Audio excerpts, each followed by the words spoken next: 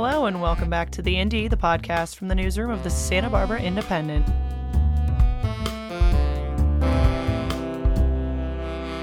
I'm your host, Molly McEnany, and this week we're here for a musician roundtable with Santa Barbara Records. General Manager Billy O'Connell is joining us alongside Danny McGaw and Erlen Wainberg, two musicians signed to Santa Barbara Records, to talk about their careers as musicians, as well as the Santa Barbara music scene, which is just beginning to come alive again. Thank you, everyone, for being here today. It's my pleasure. Thank you for having us. And between these two gentlemen who are accompanying me, I think we should be able to kind of give you a pretty well-rounded view of what we're up to. So I wanted to start out with a general question for you all. Why Santa Barbara? What about the West Coast music scene is appealing for you? I think this is probably best answered by Erlen. Erlen, I hope I'm not throwing you under the bus here, but I'd love it if you would talk about what the genesis was of this thing. Yeah, absolutely. So Santa Barbara native for many years, played in a number of different bands, and then ended up moving into a little bit of artist development. And I had a music school called Musicology Santa Barbara before COVID hit. And I think the idea, I actually went to see the film Muscle Shoals at the theater in Carp. It's slipping my mind. But what really kind of blew me away is this idea of a producer, an artist, a team of people coming together in a small city and nurturing each other's talents. And the amount of hit records, incredible records, music that came out of this little city in Muscle Shoals, I kind of thought, well, Santa Barbara is so artistic, has such a supportive community for the arts. A lot of incredible musicians and songwriters have come out of Santa Barbara, but I don't really see this collective network of people working together to further nurture the creation of art and the support of artists in our community. So that was really just the starting point. And Erlen then connected with a couple of other like-minded individuals in town, and they started putting together a plan for what it would be to be a local label. Through that process, I was contacted by one of the founding partners and brought into the conversation. My background is in label and artist management. I was a label manager of Sire Records at Warner Brothers in the 80s and early 90s. That's an insanely long time ago. But I went from Warner Brothers to artist management in 1992, and since then I've been managing artists.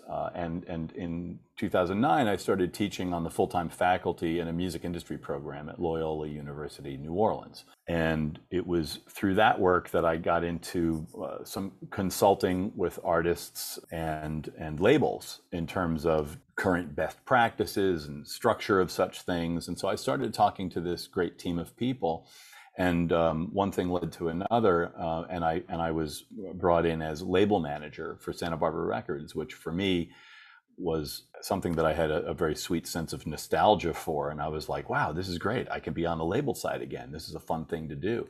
To their credit, they were really looking for a unique kind of creative approach to sort of how to be a label in the current climate, under the current realities, but also regionally. And my orientation to the problem at hand was, well, if I'm going to work for a label, I'd like to work for a label that behaves in a way that I would be delighted by as an artist manager.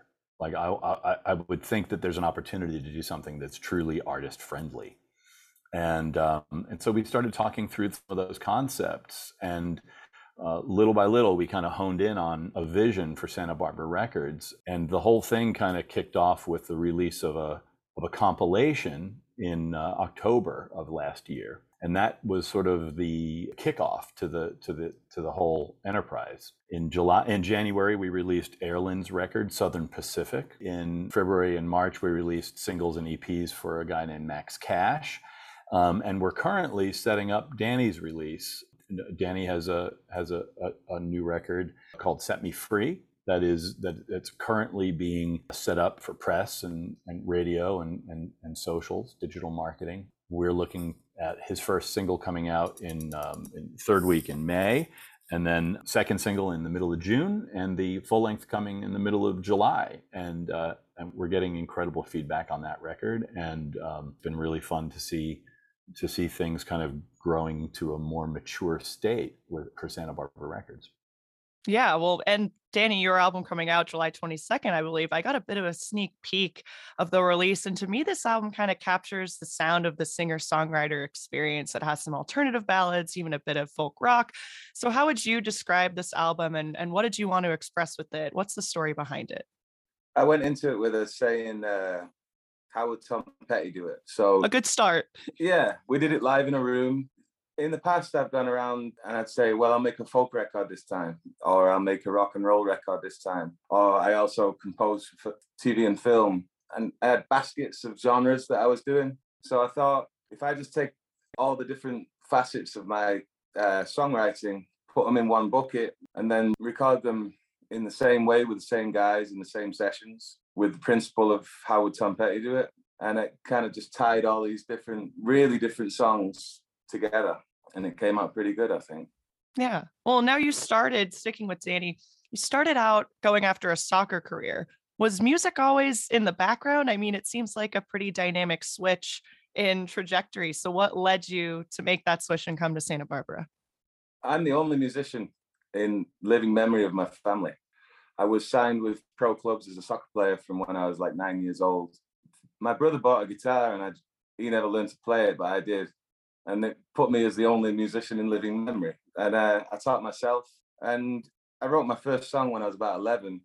None of my football friends knew I played music. I just used to do it in private, and I'd just write songs and about girls who didn't like me. And then when I stopped playing football, it turned out that when you grow up in a professional environment, you learn how to be focused. And the immediate thing I had to grab when I got injured playing football was something constructive to focus on. And that's how I ended up dismaying my parents once more and going for an impossible career again. And I think it fits. I think artists are athletes. You know, they have to make do with their physical instrument, regardless of what musical instrument they play. They have this body that has to be made to perform on cue, and they understand practice, right? The way athletes understand practice. But Danny is also so modest that he didn't talk about some of the extraordinary aspects of his story. That he came out to California from the north of England, started busking in Santa Monica. In fact, met his wife while busking, playing on the street in Santa Monica. Danny's a passionate and tenacious guy, and I think that's really what sets him apart. Other little bit that I wanted to just mention, if I may, is that the focus for Santa Barbara Records is to be an industry standard player, a professional presence in the region, without requiring somebody who wants to be a professional and release records in a deliberate and comprehensive way, to allow them to stay in the region, and not have to leave. It shouldn't be a requirement that you leave the area to be a productive presence on the world stage. And so part of what we set out to do was serve Santa Barbara and the Central Coast and make it about that. And Erlen might want to speak a little bit to the idea of why Americana. But I think that there is this unique positioning for us that Santa Barbara lives between Laurel Canyon and that its very special California-oriented folk scene, and Bakersfield and that very specific Western U.S. country focus. And when you overlay those two things, you get something that sounds like a California version of Americana.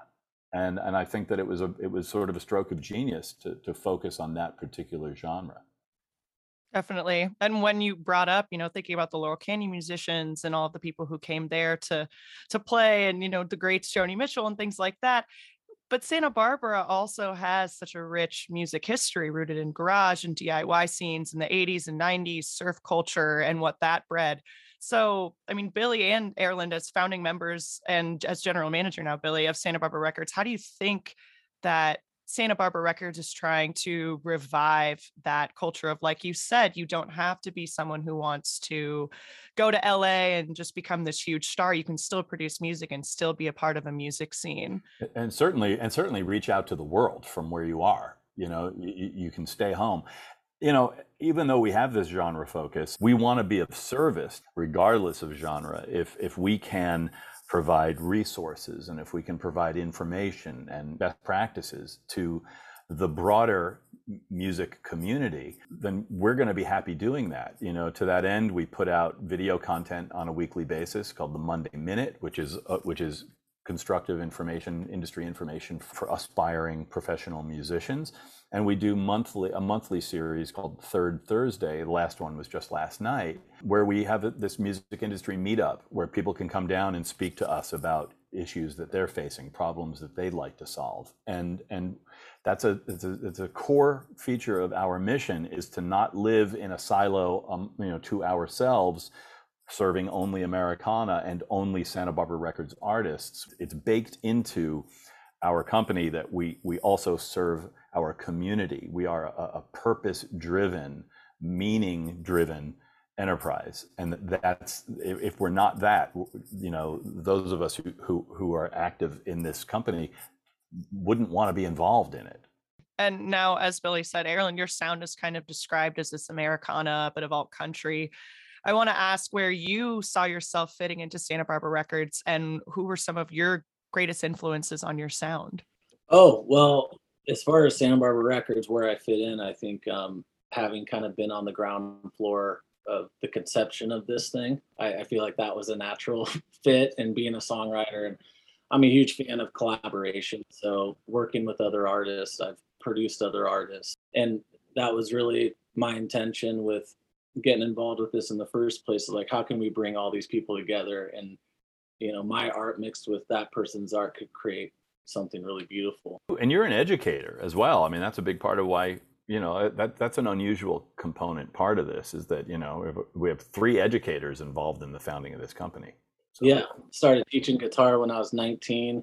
I taught Smoke on the Water more times than you'd like to know. But teaching for me was an incredible, resource. While instead of bartending or doing another gig, I was getting paid a decent hourly rate to do what I love and learn different types of music. If somebody wanted to learn a Metallica song, well, I needed to learn it quick and teach it to them, even if I didn't know it. So, and all of that experience and education definitely led to this community-oriented passion that I have, which in Sue led to the beginning of Santa Barbara Records. So I thank my lucky stars that I did teach and start teaching at a young age, and now that's kind of bled into production, because when you're in the studio and you're producing an artist, you are educating, especially if that artist is brand new in the studio. But to answer your second question about my music, Danny said Tom Petty. I mean, there must be something in the water in Santa Barbara, because I'm a huge Tom Petty fan. I'm a fan of storytelling more than anything else. I don't care what genre it is. If somebody can tell their story and really move me, you can hear it in the lyricism, you can hear it in the vocal delivery. That's just a powerful thing. And I think there's a lot of artists in Santa Barbara and the Central Coast, of course, all over the country, but maybe somewhat underrepresented in the Central Coast area, that I think Santa Barbara Records is in a really good place to nurture those storytellers and those artists and help get their stories heard. And now you're kind of paying, as you said, back to the community again with your music program that provides free music lessons to underprivileged youth. So can you give listeners some insight into the program and maybe some of the top artists who have come in to work with these aspiring musicians? Yeah, so the music program that I had, unfortunately, was shut down when COVID hit. And that was, I think for everybody, when COVID-19 hit, I know I'm not the only one whose life was turned upside down. But so since that moment, I've been doing a lot of different things. I'm a father of 3 girls. I've always been a very hard worker. The fact that I'm still able to even record and put out records, I think is bless my wife's heart. She allows me to do that. So unfortunately, Musicology Santa Barbara as an entity does not exist anymore. But I'm hoping that Santa Barbara Records can fill a little bit of that gap when it comes to education in the community. I think that if there's one thing I know about Santa Barbara, is that people love to support art. And so what I'm hoping is to see this community get behind Santa Barbara Records, all of these amazing music programs in town, and to, really continue to push everything forward in a flourishing way, so that this idyllic community-based label slash artist development company can be a big success. Yeah, and you can definitely see that when you come to Santa Barbara, how important art and the music culture is here for everyone, even if you're only here for a short amount of time, or especially people who come up and visit. You're right, it is idyllic. They visit Santa Barbara for that atmosphere. But I do have to go back to Danny, who, has this kind of international lens on music, but still is in Santa Barbara. You're touring now with Three Dog Night. What have been some of your favorite memories on tour? And I guess what has the tour experience, or how has the tour experience impacted your writing and your work and your musicianship? Well, I'm in Durham, North Carolina right now. I landed an hour ago. I've been on 15 planes in the last 5 days, 6 days or something. It's crazy. And I tour with a band that had 21 top 40 hits, and I hear them every night. The lead singer, who is a Laurel Canyon legend, is mentoring me, and he's an inspiration to me. They teach me how to travel. They teach me how to stay healthy in the rigors of the travel. And they teach me how to do it over and over again under great pressure, because the audience is big and I open alone as an unknown, and I have to kind of do it over again every night. And I've learned how to do that through the mentorship, which is 50, 60 gigs with these guys now. And they keep giving me all the gigs, and it keeps growing, and our relationships keep growing, and it's a really beautiful time, I have to say. It's incredible. And the timing with Santa Barbara Records and Three Dog Night, it's a lovely, confluence of energies that I'm very grateful for, that they're both colliding at the same time. Well, and like Willie said, it is like being an athlete. You do have to train. It does put your body through such immense pressure. But have there been any favorite moments that you've had so far on this tour that you would like to share? Yeah, well, we played the Ryman Auditorium. That was spectacular. Last night was amazing. Where were we last night? Sandler, Virginia. And we also played the Birchmere 3 nights ago in Alexandria, Virginia, which was, Buddy Guy, Little Richard, Ray Charles. Sometimes I just make sure I don't look at the walls, and so I don't get too overwhelmed. Like last night was my favorite gig I've ever done with them, because over the journey of it, my hands used to sweat. It was crazy anxiety. But what I want to get to a place is where I can just relax and sing with the breadth of emotion that I do to my kids or whatever, And I achieved that more last night than I ever have. And it was reflected in the response from the audience, And it was a beautiful big theatre, 1,500 people or whatever. It's a remarkable thing to be able to relax in that situation. It's surreal. Yeah. Think about the reason why you're up there, about the music, definitely. Well, as people say, have fun. And you go, easier said than done. Completely. I can usually imagine. There's a voice in my head saying, drop one song and get out quick. Drop one song and get out quick. And I never do. Well, that's all very exciting. And I'm glad you could join us from all the way across the country. I really appreciate it. But yes, tour life seems to be full of great memories, but also very, very, tough and a lot of nerves and anxiety and things like that. But that's awesome that you had that experience. It's funny. It comes from that sense of no one appreciates what an artist goes through to do what they do more than an artist manager does. I mean, the amount of stress and strain put on these people, and the amount of work that they do just to bring beauty to the world and to connect people to something in a deep emotional way is so important. And it goes a long way to explaining why it was so important to us to do something that was truly artist friendly, something that was, to create a contract, for instance, that I myself would sign, right? That there's a lot of misunderstanding about the record business. And there's a lot of people who think, an artist's dream is a 7-record deal versus a 1-record deal. When in fact, the only artist-friendly deal is the very, very short-term deal, right? Because if there's a 7-record deal, the options are always the company's options, not the artists, right? So for us, it's in recognition of this, of the struggles and the value of what people like Erland and Danny do, that made it so that we wanted to create a company that issued deals that were truly artist friendly. Short term, our record deals are 1-record deals with one option.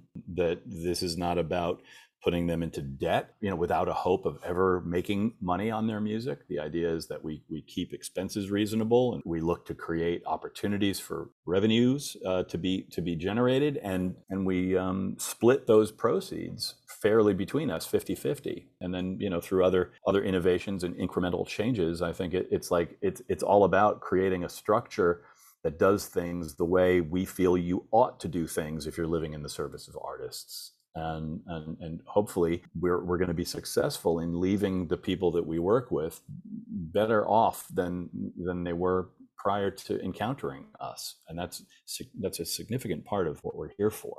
Well, and the music industry has changed so much. I mean, think about the fact that musicians don't really make money off of record sales, like, a buck or $2 on each record. That doesn't exist anywhere with streaming. So why do you think you constantly see bands like, like when Tom Petty was alive or Wilco? They're always on tour. They're always on tour. So it's insane to see how much of their life is given to the music. But that does lead me into my next question, which are all of you record collectors? That's a question that I have because it's National Record Store Day tomorrow, April 23rd, and which will have already passed by the time listeners hear this episode. But would you mind sharing your favorite record in your collection if you have one, or if you're looking to kind of buy some new records, which ones would those be? Sure. I am a record collector from the standpoint of I only have vinyl of records that are like my all-time favorite records. So I'm not, and honestly I probably should be. I always say I would like to go out and get more vinyl of like new records coming out. But I think my go-to is I'm a huge John Lennon fan. John Lennon's Imagine record to me it's just something that's always inspired me when I listen to. And I like how half the record sounds kind of sweet and innocent and dreamy, and the second half is a little bit different. And if you do listen to my record, that theme is consistent with my record as well. It's like halfway through the album, there's like just this mood change, and you're in a different place. So maybe it doesn't work as well on like a streaming service, but I love the idea of putting out a full album with two characters as far as A side and B side. It's really funny you say that, because my favorite all-time vinyl release is Talking Heads. The name of this band is Talking Heads, which is like a really cool double record, where the first disc is all their 4-piece nightclub type stuff, the stuff like from 77 and more songs about buildings and food. And then the post Eno era is the second disc with all the stuff from Remain in Light and Fear of Music, and that entire album package I found endlessly fascinating. That and the Clash's London Calling, and Sandinista to a lesser extent, but like just the liner notes and the most amazing dust sleeves and packages, and I just remember poring over those records in my life, and I still have those albums in my collection. They're super important to me. Oh, I have a funny vinyl story if you have a minute. I had moved back from Nashville back in 2016, and I was super broke, and I had to start teaching again. I had a publishing deal and was writing in Nashville. So I moved back to Dana Point. I'm like getting back on my feet. And I started teaching at the old music school that I taught at when I was 19. And they had this big record collection. And for some reason, I picked up this Merle Haggard record, never even listened to him. And I just kind of put it in my room, and it was just there. I thought it was a funny picture. Anyways, fast forward, I'm living in Santa Barbara. And for some reason, I just kept this record with me. I just took it with me and put it at my desk in my new house. And one day I get a knock on the door, and it's the previous woman's son saying, "Hey, we used to live here, blah, blah. Oh, come on in." He said, "Yeah, well, my mom is actually a hospice nurse and just helped Merle Haggard die in Northern California last week." And he said that, and I looked over and pointed at the vinyl, and I was like, "Man, I don't know. This is kind of weird. I'm going to tell you the story. I mean, no disrespect, but that really freaked me out. So I think I'm going to go into country music now. I'm going to be a country star." Wow, that was your sign, 100%. Well, if anyone wants a cool one to add, the Stones are doing their 50th anniversary release, and it's a glow in the dark record. So I'm going to see if I can pick that up myself tomorrow. But to close out, now that Santa Barbara music venues are opening back up for spring and summer, will locals catch you hanging around on the weekend? What are your favorite places in Santa Barbara to see live music? Well, I mean, we have a very close relationship with our friends at the Libero, and of course the Bowl is world famous, right? There's a very close childhood friend of mine is manager for Portugal the Man, and they just had an amazing couple of days there. So certainly on that level, there's the Granada, there's Soho. I mean, these rooms are great rooms for Santa Barbara, and they speak well to it. Oh yeah, no, I love the Libero. Who doesn't like going to the Bowl? I mean, gosh, you have that in your backyard. That's a win for everybody in Santa Barbara. You know, I'm a fan of theater shows. I think it kind of forces you to again, going back to my love for storytelling, it forces you to really digest what that artist is saying. So I'm a big fan of the Libero, the Arlington. Yeah, I think I'm charmed by the Libero. Every artist I ever managed loved playing the Libero and the Bowl. I mean, it was like anytime they had an opportunity to be there, it was like they'd crawl over broken glass to play those two places. Well, yeah, the Bowl is bucket list, isn't it? It is absolutely gorgeous. It's hard to get a better view than that as well. Yeah. The Bowl is pretty awesome, and it's a great venue for people coming up the coast. Seems like people always want to stop there. So always great big artists combined with smaller artists too. The lineups are always great. Well, congrats to everyone, and Erlen too. I mean, is there anything you want to add about that recent release before we all sign off? It is songs compiled over 5 years of a major struggle trying to be a musician and pay my bills.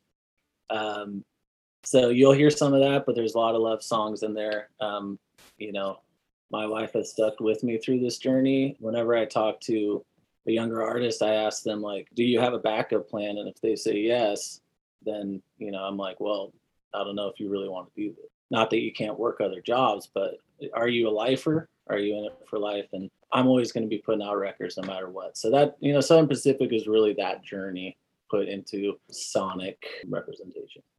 Yeah, I went to film school at NYU, and one of my professors said to us, like, very early on, if you can do anything else and be happy, do that, because this is a hard and crowded field, and we don't need the noise. Like, get out of our way if you can do anything else and put your head on the pillow at night.